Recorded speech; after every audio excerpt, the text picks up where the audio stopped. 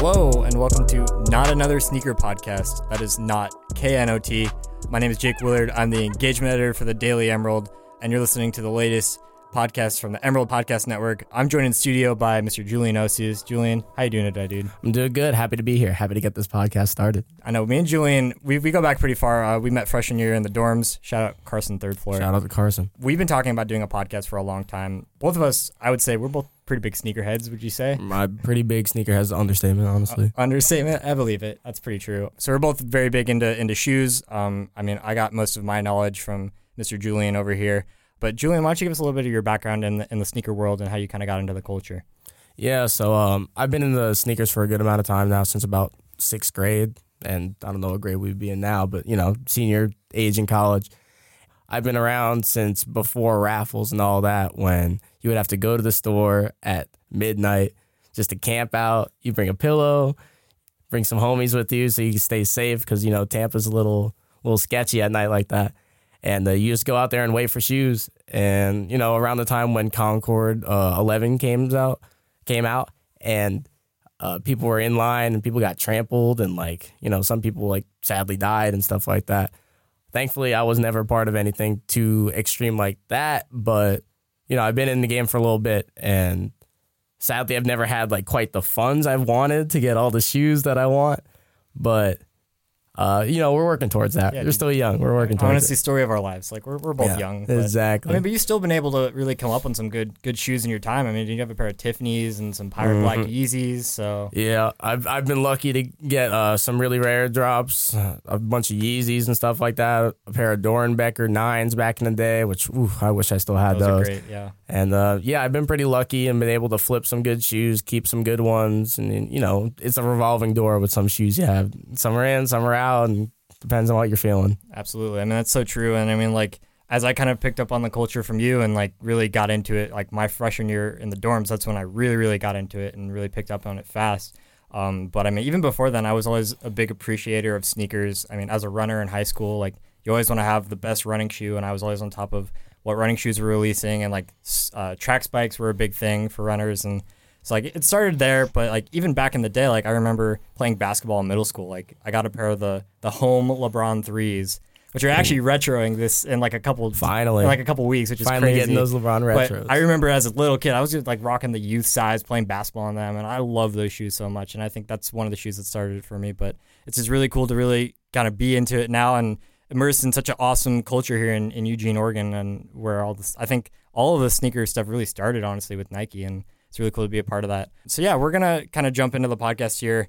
Now that you know a little bit more about our backgrounds, and hopefully for those of you who are into sneakers, you understand what's going on, obviously. But for those of you who aren't, we really want to make sure this podcast is also informative for you guys, and you guys know that we're going to hold your hand along the way, and hopefully you can kind of see a little bit of how crazy this sneaker culture really is and what it truly means and how truly crazy it is, right? Yeah, we'll make sure you understand. When I met Jake, he didn't know too much about sneakers, and I made sure that he got all the apps to download and, knew all the big release dates and stuff like that, and kind of knew what's important and what's not. Because there's so many shoes that release every weekend from every brand, Nike, Adidas, Puma, brands you don't care about, some you do. It's important to try and decipher what's good, what's not. And he picked up on it pretty quick, and I think most people can. Yeah, definitely. And we're pretty knowledgeable, so hopefully that'll help in the process. But I kind of just want to jump in. I think the first thing we want to talk about a little bit is, obviously there's a lot of shoes that come out, as we talked about. And I think the first segment we want to get into is really what's releasing lately, what we're looking forward to, how we feel about it. And I think the first thing, the most pressing thing that really just popped out and I really started to see on the basketball court is Nike's Adapt basketball shoe, the automatic lacing basketball shoe. We've started to see it on court in the NBA. I'm sure a lot of people have heard about this, whether you're a sneakerhead or not, because it's crazy. It's a shoe that auto laces and you can play basketball in it.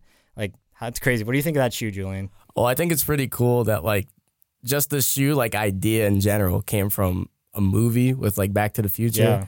And how he had the hoverboard and he puts on those shoes, the Air Mags now that they've released a few times, and he just hits a button and the shoes just wrap around his leg.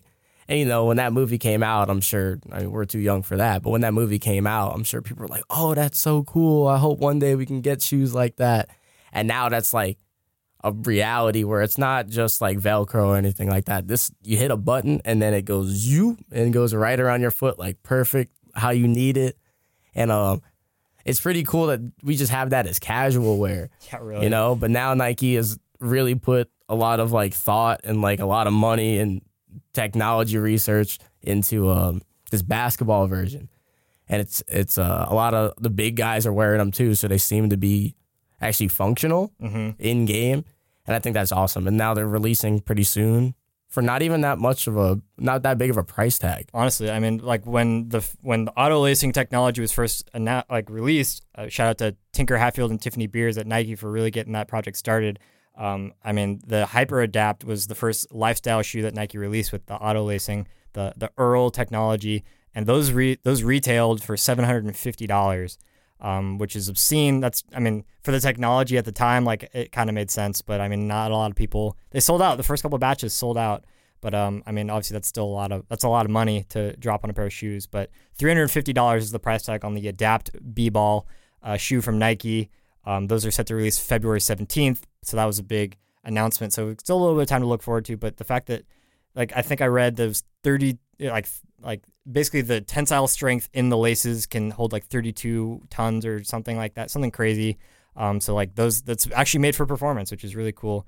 And they actually look stylish, which is also helps as well. Which is crazy that they're able to get that functionality with like this crazy technology and still make it look good. Yeah. Especially in basketball culture, everything's about looking good. Yeah, definitely. And I think going off of that, looking good, and then also with culture involved, Nike also just unveiled their Black History Month pack, and those always have been a big deal. I mean, last year I think the big hit from that pack was the LeBron James quality shoes that had said quality in gold, mismatched black and white. They're bringing that back again this year on the LeBron. It's a little bit different. I think the equality text is on the bottom on a gums, or I think it's a translucent sole. Kind of interesting design elements to it. But I mean, overall, that pack, that's just like, it's cool that they do that every year, I think, in February. And they've been doing that for as long as I can remember. Yeah. They've been doing that since like the Kobe 5 or something like that. Maybe even before. You know, that's like kind of when I started like really getting into it. And they've been releasing them every year for all the Nike basketball. And then they expanded it to like Air Forces and Air Maxes and stuff like that.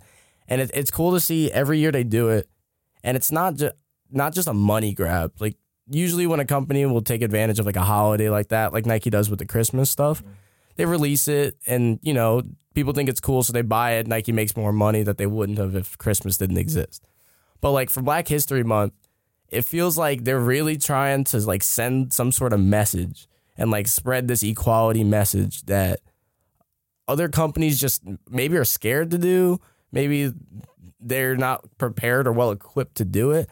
But I definitely think Nike has been in the forefront when it comes to like spreading a message and actually using their platform, like you said, with the LeBron James equality shoes. I mean, he's not just saying equality for black people in America. He's saying it for everybody.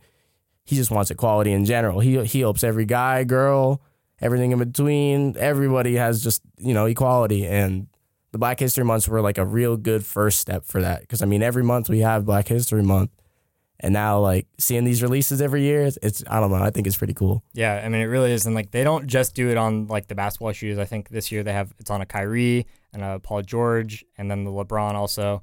But, like, they'll throw it on, like, I think the Jordan 1 is also getting the Black History Month treatment this time.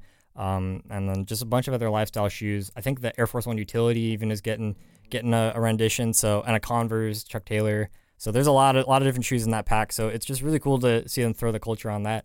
And those just always seem to do really well in the sneaker market, in the sneaker culture. They will sell out or be pretty close to selling out, and it's always a statement when a player wears those. So it's just really cool to see Nike being willing to really jump out of the box and go for it. And I remember kind of in the middle of its run with the Black History Months, they kind of stopped selling out for a little bit. Mm-hmm. And because I think people were like, you know, a little bit tired of like different patterns and stuff on their shoes, which is like understandable. But then like 2 or 3 years later, like after those didn't sell out, those shoes that didn't sell out just got so insanely like touted. Like people really want the LeBron 10 Black History Month now. And that sat on shelves for weeks when that first came out. And now you can't get that for like $400 or $500. You could have got it under retail when it first came out, which I think is crazy. And it's kind of just like a reflection on sneaker culture in general. Like we don't have the perfect like detector on what's going to be good, what's going to be hot. Sometimes we do, or we think we do, but Right. you know, we like to think we know more than we do. Yeah, you would think. I mean, it's like, it's crazy to just like look at the culture and think like, okay, like this is what I see on social media. I mean, that's where most sneakerheads are getting their like sneaker news, or seeing what's the hype is kind of generated through social media, through YouTubers talking about it. And I mean, hype is one thing, but like actual sales metrics and like if it sells out, if it sits, like those are all big factors. And sometimes you think something's going to be hype, doesn't sell out. And then sits on shelves, but then you never know. Years later, it could get picked back up, and it's just a really cool thing. And there's a reason that Jordan Brand and like they like to release lots of retros and retro original colorways. Like the Concords have come out I think 4 different times in their history. So I mean, that's the fact that shoes like that have demand are still in demand and people still want them. So it's just it's a really cool part of the culture, I would say. So we've talked a lot about Nike. Let's jump over to Adidas for a little bit. Speaking of hype, I mean Adidas like in the Yeezy days with Adidas, like in its prime, that was hype. But 2018 was a different year. It was a different year for Adidas. It was a weird year. It was a weird year. A lot of people say it was a down year. I mean, they kind of messed around and did some weird stuff. Lots of sock shoes, and I don't know, the Yeezy 350 V2 just sitting too much, too many different colorways, and a lot of people are touting it's dead. But we're still kind of on the V2, or some people are calling it the V3 with the static colorways with the translucent like stripe down the middle. They just released 2 different colorways of that. They don't have a release date yet. It's like the hyper blue and then the like pink, starberry pink. And then you can see through on like the midsole. Yeah, it's still got the see through. So I mean, I don't know. Like, would you call this a V3 or is this still the V2? I mean, it's some silhouette is the V2, but to me, I don't really think it matters that much. I don't think like changing the name is gonna make people want it more. I think by this point, we've been so oversaturated with Yeezys, and like not just Yeezys, but like the V1, V2, V3 are kind of all the same to a degree, just a little bit different on the upper. For those who don't know, the Yeezy is a Kanye West shoe. When he switched from Nike to Adidas, the big part of that was that he wanted like free creative control over his shoes. Nike was kind of demanding of what he could do and like limited him. And so Kanye said, I want control. I'm going to go to Adidas. They gave him a big deal. And when he first got there, that was like sneaker world shattering, you know. It was such a big deal because the Nike Kanyes were such a polarizing shoe. And when he switched and he came out with the 750s to start, people were like, oh, those are kind of gross. And then, like you said, with social media and YouTube, the more they talked about it, the more like, one guy, Jock Slade, says, oh, they're kind of cool. Then you got another guy, Seth Fowler. He goes, oh, those are kind of cool. And then the shoe releases and people, instead of like, oh, those are gross, they're like, wait, those are kind of cool. Yeah. My favorite YouTuber thought it was cool. I think it's kind of cool. I want to be like my favorite YouTuber. Yeah. And so those came out. And ever since then, there was like a big like rise in the popularity. Everybody wanted Yeezys. I mean, people were paying $600, $700, $800 for any given colorway because they would sell out immediately. It was almost impossible to get a pair, and they would sell out to people who didn't even want the shoe. I mean, I'm guilty of this too. I'd go out and buy a pair of Yeezys that I didn't think were that nice compared to other colorways or just other shoes in general, but I knew, Tom down the street wanted a pair of Yeezys, and I'd be like, all right, Tom, I got you a pair. Give me $400. Yeah. And he'd be like, oh, only $400? Like, yeah. This is where the resale market really, really comes in and bites true sneakerheads in the butt sometimes. It's like, you want a shoe, you can't get it because everyone's trying to resell it. And hype can be positive or negative, which kind of sucks. And I'm sure we'll definitely get into that into later episodes, into the podcast series. The Yeezys, like, it's just, they've been doing it for so long and it's kind of losing a little bit of luster. And like, even when the Static, the first one that released of the V3 Yeezy, it sat on shelves. I remember I was at an outlet mall like the day after they released, and they still had them. They were sitting. I'm like, that's something. And like, for me personally, like, following Yeezys for as long as they've been coming around, like, you would never think, like, I heard rumors like, oh, Yeezys are popping up on shelves, like they're sitting. And then I was back home in San Francisco because I'm from the Bay Area, and I went to a mall and I saw a pair of Yeezys sitting on the shelf for the first time ever in person. And I was so shook. Like, it's like, that was just such a game-changing moment for me because I'm like, wow, yeah, okay, like, all this talk is real. Like, Yeezys are sitting. They might be dying. So I mean, it's just crazy to see how that's changed. So I mean, we'll see if these two colorways from the V3 have any merit or if anyone really likes them. Time will tell. There's no release date on them yet. We just like to talk about them because it's Kanye West and Yeezy. And it's new news too. This came out like the other day. Yeah, true. You know, people were talking about them kind of for a few days, and then they'll stop caring after a little bit. And for just a note for people, is Friday, January 18th when we're recording this podcast. So, I mean, some shoes might have come out, might have already sold out if we're talking about them, but we're just going to still talk about them now because it's relevant right now in the sneaker culture. And I think the last shoe we really got to talk about, I think it releases tomorrow, is that Fear of God collab with Nike. This is one of the first times that I think Nike's really, since Yeezy left for Adidas and Kanye had the power to really design whatever he wanted to, this is one of the first times where Nike was truly willing to like create or let Jerry Lorenzo create a new model, really have a lot of freedom as that creator and designer. And it's a basketball shoe. Like, it's made to be a performance basketball shoe. I mean, most people aren't going to wear it. They're going to wear it as a hype shoe, casual shoe, lifestyle shoe. Not a lot of people are going to play basketball on that thing, but it's made to be a basketball shoe. And it's just crazy to see like this first round sold out. Like, they're really, really hyped right now. And I don't know, Drew, what do you think? Like, is this like a momentous thing for Nike and for Jerry and Fear of God, or is it just like a flash in the pan? I don't know. I think this is kind of another flash in the pan. Mm-hmm. And I think that just because every time there's like a Nike collab with a big company, like every time it's with Supreme or Como des Garçons, whoever it might be, Fear of God in this instance, we kind of get really excited about it, and the shoe comes out and we see it. And some people are still like, yeah, I really want that shoe. But if you didn't really want it, or you didn't like it because like the way it looks, with, you know, some designer shoes like this, it's very an acquired type of taste. It's like either you like it or you don't at all. And this is another example of that. And the only reason I would say this has a longevity in the sneaker like realm and people will care about this 5 years from now is just that it's a basketball shoe, like you said, and it's functional. And this is like the first time that's happened in a collab of this like magnitude.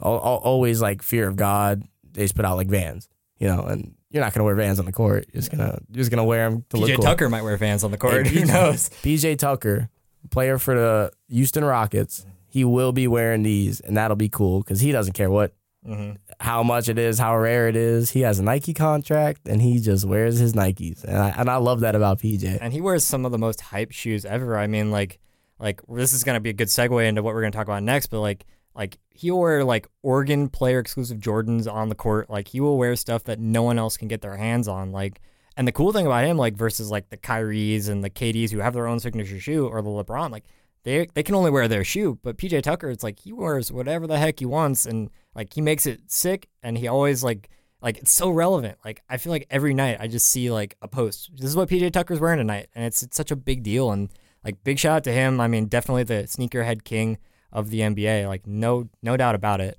But I mean, touching on those Oregon PE Jordans, and I think that's going to lead us into our big kind of discussion segment we really want to break into, is talking about, so obviously we're the Daily Emerald, the student-run independent newspaper on the University of Oregon campus. We're in a hotbed for sneaker culture, not just because of like the origins of Nike and like what started here and like what's ensued since, but when you think of sneakers and you're a sneakerhead, like the University of Oregon brings special thoughts to your head, and it's most likely because of the Oregon Jordan PEs. And I mean, it all started, back in 2011, Tinker Hatfield just said, hey, like I think the football team needs a cool travel shoe. He was bored. Yeah. Like Tinker hadn't really been making Jordans too much. I mean, he came after the 15, he left, like stopped designing Jordan shoes, came back for the 20 and so on and so forth. But he had reached such a high point in Nike that he could do whatever he wanted. He could do anything. I mean, he saved Jordan Brand. He made it what it is today. But yeah, he just got bored, and honestly, and then he said, all right, I want the football team to have a pair of Jordan 9s as their travel shoe. And I mean, his first one was nothing crazy. It was just plain. It was just a black colorway. Yeah, honestly, just a black colorway with an O on the back that barely looked like an Oregon O. Like, you could honestly, it looked like a zero, honestly. And it wasn't even an Oregon color. It was just in gray, the O on the back. And, yeah, and it was like a shoe that had already released too. Like the Charcoal 9 was like an existing shoe, the Charcoal Jordan 9, and then he kind of like changed the color a little bit. He made it a little deeper, put suede on it, and said, all right, here's an Oregon O. Here's your first exclusive. And that was it. And like, I don't think there was any real like, I don't think anyone noticed. I don't know. Maybe some sneaker. I don't know. I wasn't a sneakerhead at the time, but I don't really think it was really too big of a deal. I mean, it was like, all right, cool. Like they got a cool pair of Jordans from. It made sense. Is kind It of what definitely it made was. sense. Yeah. I mean, Tinker as an Oregon alum, and he was a pole vaulter here on the track team. I mean, he just like it just kind of made sense. Like Jordan Brand was like his baby. He loved the University of Oregon. He wanted to give him a gift, and so it was nothing crazy. And like then it all changed with the Pit Crew 3, which also came out in 2011. And last week I wrote a cover story. Well, I guess when this podcast comes out, it'll probably be 2 weeks ago. But I wrote a cover story for the Daily Emerald about Oregon player exclusive Jordans, and the link will be in the description of Please this. read it. It is a good article. It's a really good article if you don't know too much about sneakers, honestly. I was hoping to really cater it to people who didn't know, and kind of even for people who do like appreciate sneaker culture and are into the culture. Like even then, I was hoping it was going to shed some light on what these shoes mean to sneaker culture in general. But with that Pit Crew 3, I didn't get to talk about it as much in depth in the article as I would like to. But that shoe is honestly widely considered one of the first shoes to really start this player exclusive hype. But the weird thing about it is it wasn't even a player exclusive, right? I mean, it was released to students in the Pit Crew, the basketball student section. And I don't know, like I've heard multiple stories. I heard that they were raffled off randomly at games. Like if you attended every single basketball game that year, you'd get a pair. Like there's different stories floating around out there. But either way, like students got their hand on these, and it was very prominent. Like the Jordan 3, Tinker's like baby shoe, like that's what started him. Like he saved Jordan Brand with that shoe. I mean, he threw an Oregon O on the tongue in yellow, like it had the elephant print black with green stitching. I mean, most people don't notice the minute detail, but green stitching across it's just such a nice shoe. Clapping hands, the Pit Crew logo on it, and duck feet on the back tab. And it's just such a clean shoe, beautiful shoe. I mean, widely considered to be one of the best Oregon PEs of all time. That shoe, like, I don't know. I mean, talk a little about this, Julian. Like that shoe was just a game changer, and that it changed culture. And like you were saying, it's one of the first college PEs. There were some PEs beforehand, like with Mike Bibby and Ray Allen. They were big Jordan guys when they were like in their prime, and so they had player editions that some people have, and they're pretty cool to see around every now and then. They got their number and their name on it. But this is like the first college, besides like UNC, where Michael Jordan went to university. He would give them some shoes, but not really as like an exclusive type of thing, just because they wore Jordans, because you might as well wear Jordans if Jordan went to your school, you know? And so he kind of gave back to them with that. But Tinker giving the University of Oregon this opportunity, like the students, not just the athletes, not the football players. This was a Pit Crew student exclusive. And to give them that opportunity to get this shoe is like, I think it was really, really cool. And although there was like a contract, you know, that you're supposed to sign, that you're not supposed to sell it, people kind of mitigated around that and kind of. Well, I think initially, like, I mean, I haven't, like, I've heard this from a few people, and I don't have any like information to truly back it up, but I think what I heard is that when they were first released to students, they didn't have that contract in place, and Tinker found. Why would they? I mean, yeah, they didn't think anything of it. They were just like, oh, yeah, we're going to gift some students some shoes. They'll wear them around campus, and they'll be proud of them. And I don't think anyone really realized, like, what they'd be worth someday. I mean, obviously, now they can sell anywhere from $5,000 to $7,500. I mean, easily. Depending on the size. Yeah, depending on the size. And I don't think students, like, they didn't realize what they were creating. And then students, like, realized, wow, there's a demand for these, and they'd sell them. And then I think Tinker found out. I mean, then he got mad, and then that's when the contract came into place that you're not allowed to sell them until you graduate, or I think you can't sell them for 4 years or something like that. I don't remember exactly what the terminology was. And like that was kind of a foresight on his end, because in 2011 when this took place, that was kind of like the real beginning of the sneaker culture. Like that was when sneakers were really, really starting to pop, and people were like caring. I mean, people have always cared about shoes since like basketball shoes have like made it big. Ever since like Jordan got into the league. But once Jordan started retroing, and then like LeBron came into the league and got his own shoe, and Kobe had his own shoe, that's when people were like, okay, hold on. Yeah. Let's like try and grab onto some of this like history now, so we don't have to wait for a retro later. Yeah. In 2011, there were a lot of like, I think there was a Concord retro in 2011, a True Blue 3. The biggest release ever. That was Concord's release. That was the riot. Those were the riots. I mean, I just remember 2011 was a big year for Jordan retros, but I think it was also just like that year was like when it really started to get more mainstream. I mean, I think with all the hype that surrounded LeBron James coming to the league and getting his own shoe, and Like I think 2011 was just a turning point year. People talk about like Nike SBs like being like what kind of combined like skate culture with sneaker culture, and then you got Supreme, and a lot of things kind of came from that. But I think 2011 in basketball, when we're talking basketball sneakers, that's when it really started to balloon. And I think a big thing about that shoe also, like as I'm thinking about it right now, is that like for football players have giant feet. And I mean, size, like we're talking like size 13, 14, probably some in the 15 even, if depending on who you are. So like after they graduated and were selling their shoes, which ultimately happens with a lot of people. I mean, you're only getting the big sizes in the market. But with the Picker 3, first off, we don't know how many pairs in our existence. And I think that number, the lack of knowing that number really like means like, oh man, like there's a pair for sale. Like, am I ever going to get the chance to buy it again?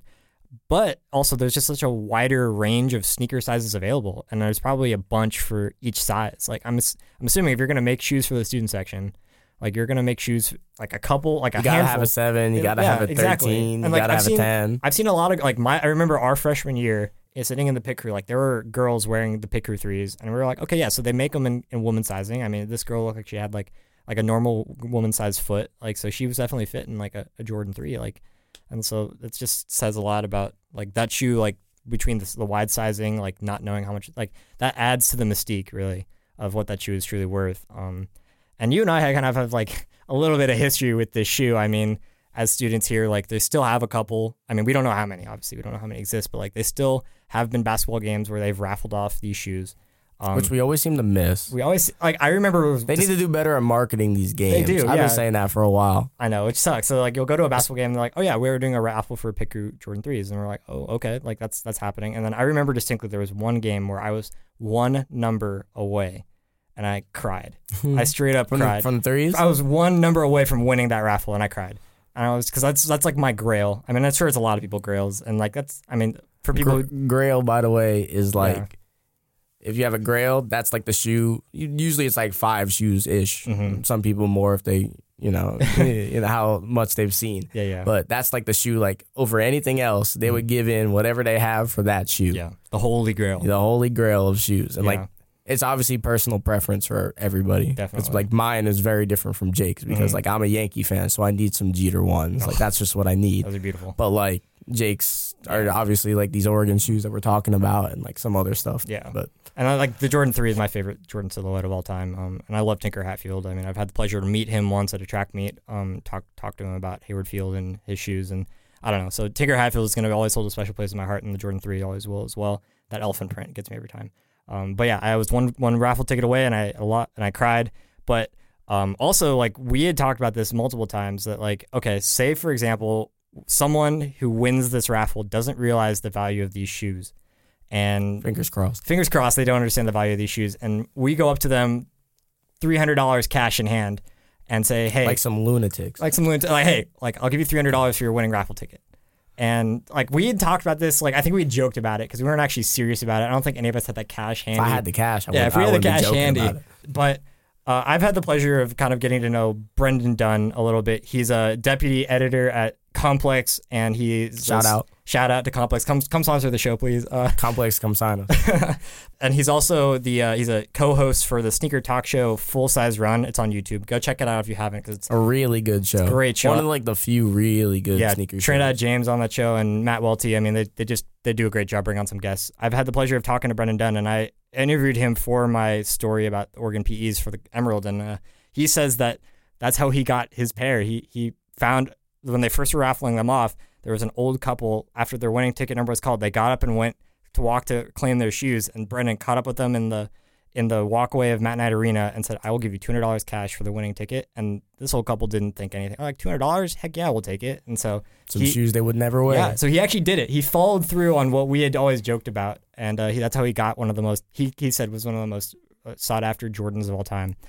So I mean, big shout out to Brendan Dunn. I mean, really appreciate him taking the time to talk to me. But I mean, like, that's just what those shoes are. Like, even they just a special place in everyone's heart, I think. So would you say those are your favorite of like the Jordan PEs? PE stands for Player Edition. Sorry for the shorthand, but like, I mean, we got the 13s that just came out, which are awesome, right? And then we have some other classics like the black Jordan 4s and the white Jordan 4s with the Duckman on the back, which is pretty cool. Duckman is amazing. I mean, It's been a toss up lately. I mean, obviously, like I said, I'm a big Jordan 3 guy, and I love Tinker Hatfield. The Tinker 3s that the football team got this past football season for the homecoming game. I mean, those are beautiful. And that's the Jordan 3 that like Tinker wanted to release. Like when he made the shoe, he had the Nike swoosh on it. He said, "This is what I want." Mm-hmm. And then Jordan kind of, tweaked it a little bit, and he was like, I don't really want that swoosh. Yeah. But this year they've released some of those. Yeah. And I think that's pretty cool that Tinker's gotten his baby to Yeah. actually release. Honestly, and they've been doing that with a couple, not just the 3. They did the 10 and then the 13, and so they've been doing it with a bunch.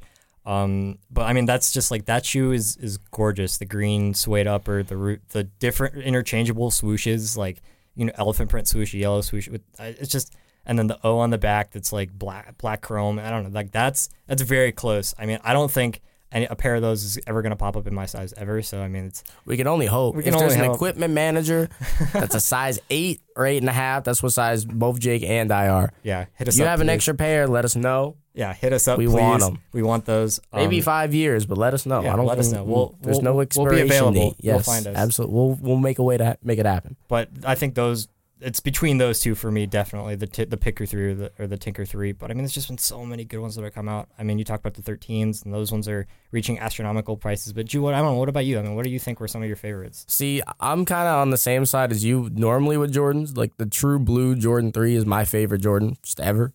But honestly, I love the Jordan 4. The black, it's just like an all black Jordan 4, and it has like these green chrome aglets on like the back and on like the lace locks, and then just like a silver Oregon O in the back, and it's just so simple. Yeah. And it kind of like pops a little bit with like the green shimmer. Yeah. And just that shoe, I've seen it once in person. I went to a sneaker convention in Tampa, and I was like, man, why am I so broke right now?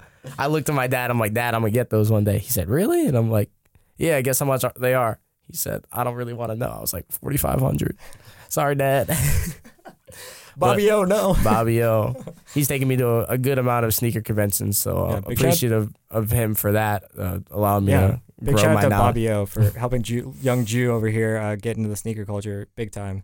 That's a great shoe. I actually was sitting on the sideline of the Redbox Bowl at Levi Stadium. I was covering it for the Daily Emerald, and I saw Eric Armstead, who's a player for the San Francisco 49ers, also Oregon Duck alum. He had Go Ducks. Yeah, go Ducks. He had those 4s on, and in person they're on another level. I definitely just want to talk about, like, I mean, you can't not mention at least, like, there's the Oregon 5s, the green suede Oregon 5s. It was the first Oregon PE that truly embodied like that Oregon green, very bright, very flashy. Green, like the new green, that Kelly green. The Kelly, the appleish green kind of thing. So like that's a big one you always have to throw in the conversation. And then the 14s, like the 14 is kind of a hit or miss Jordan, to be honest. Like some people love it, some people the Ferrari Jordan 14 obviously. Not my cup of tea. Yeah, not yeah. It's definitely like that's a iffy shoe for some people. But the Oregon 14, Tinker did a great job. I mean, took it slate gray for the first one at least, and then just threw ducks, the fighting duck, all over it. And it's that shoe in particular to me is really cool because,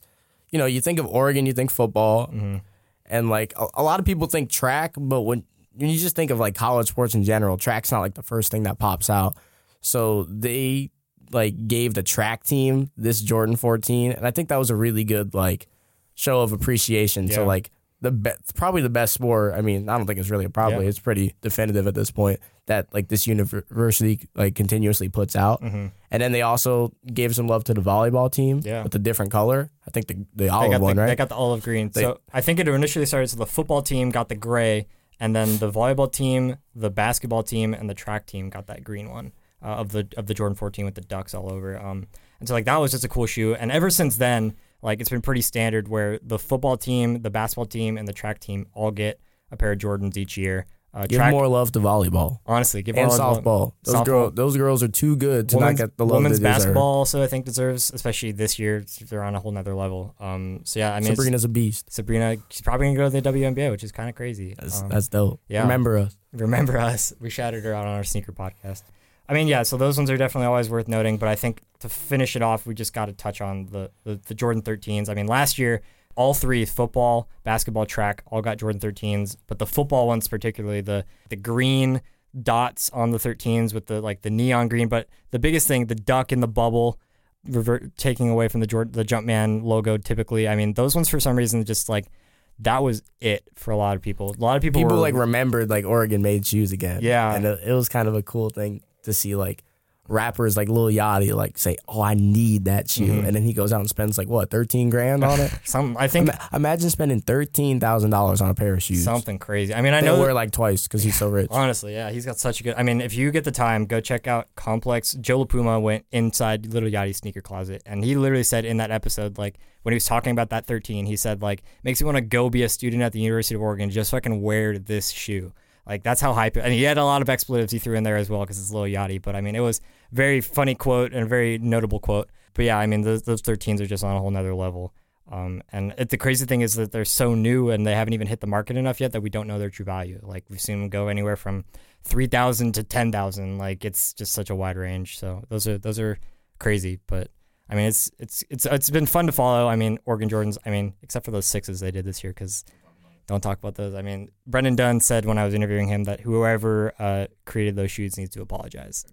Those are pretty bad. So yeah, don't get too carried away with the Jordan PEs for Oregon Ducks. But I mean, yeah, I mean that's about everything we really had to talk about. I mean, Oregon PEs they're just such a cultural phenomenon, and it's really cool to be here, students at the University of Oregon, and just be a part of that culture and really experience it firsthand. Absolutely. Yeah. But yeah, that's gonna wrap up our first episode of Absolutely not another sneaker podcast. We're gonna have more episodes coming out. Yeah. Just be on the lookout for those. If you like what we do, let us know. Tell us what you want to hear. If you want to know about a certain release or anything like that, let us know. Or like if there's a different lineage of like PEs or anything in particular that you want to know about, let us know. Yeah. And, we know a lot of stuff. Yeah, we know some stuff. We'll do the research, and we just really want to just give back to the culture that we've come to love and it's become a big part of our lives. So thanks everyone for listening. Really encourage you guys to share with your friends, whether they're sneakerheads or they just found this fun and like what you're doing. So yeah, give us a share. Follow the Daily Emerald on all social platforms. Follow us on social media at RunJWill and at Julie in the Cut. There you go. That's going to wrap things up. Thanks everyone for tuning in. And yeah, go forth, Concord. Peace.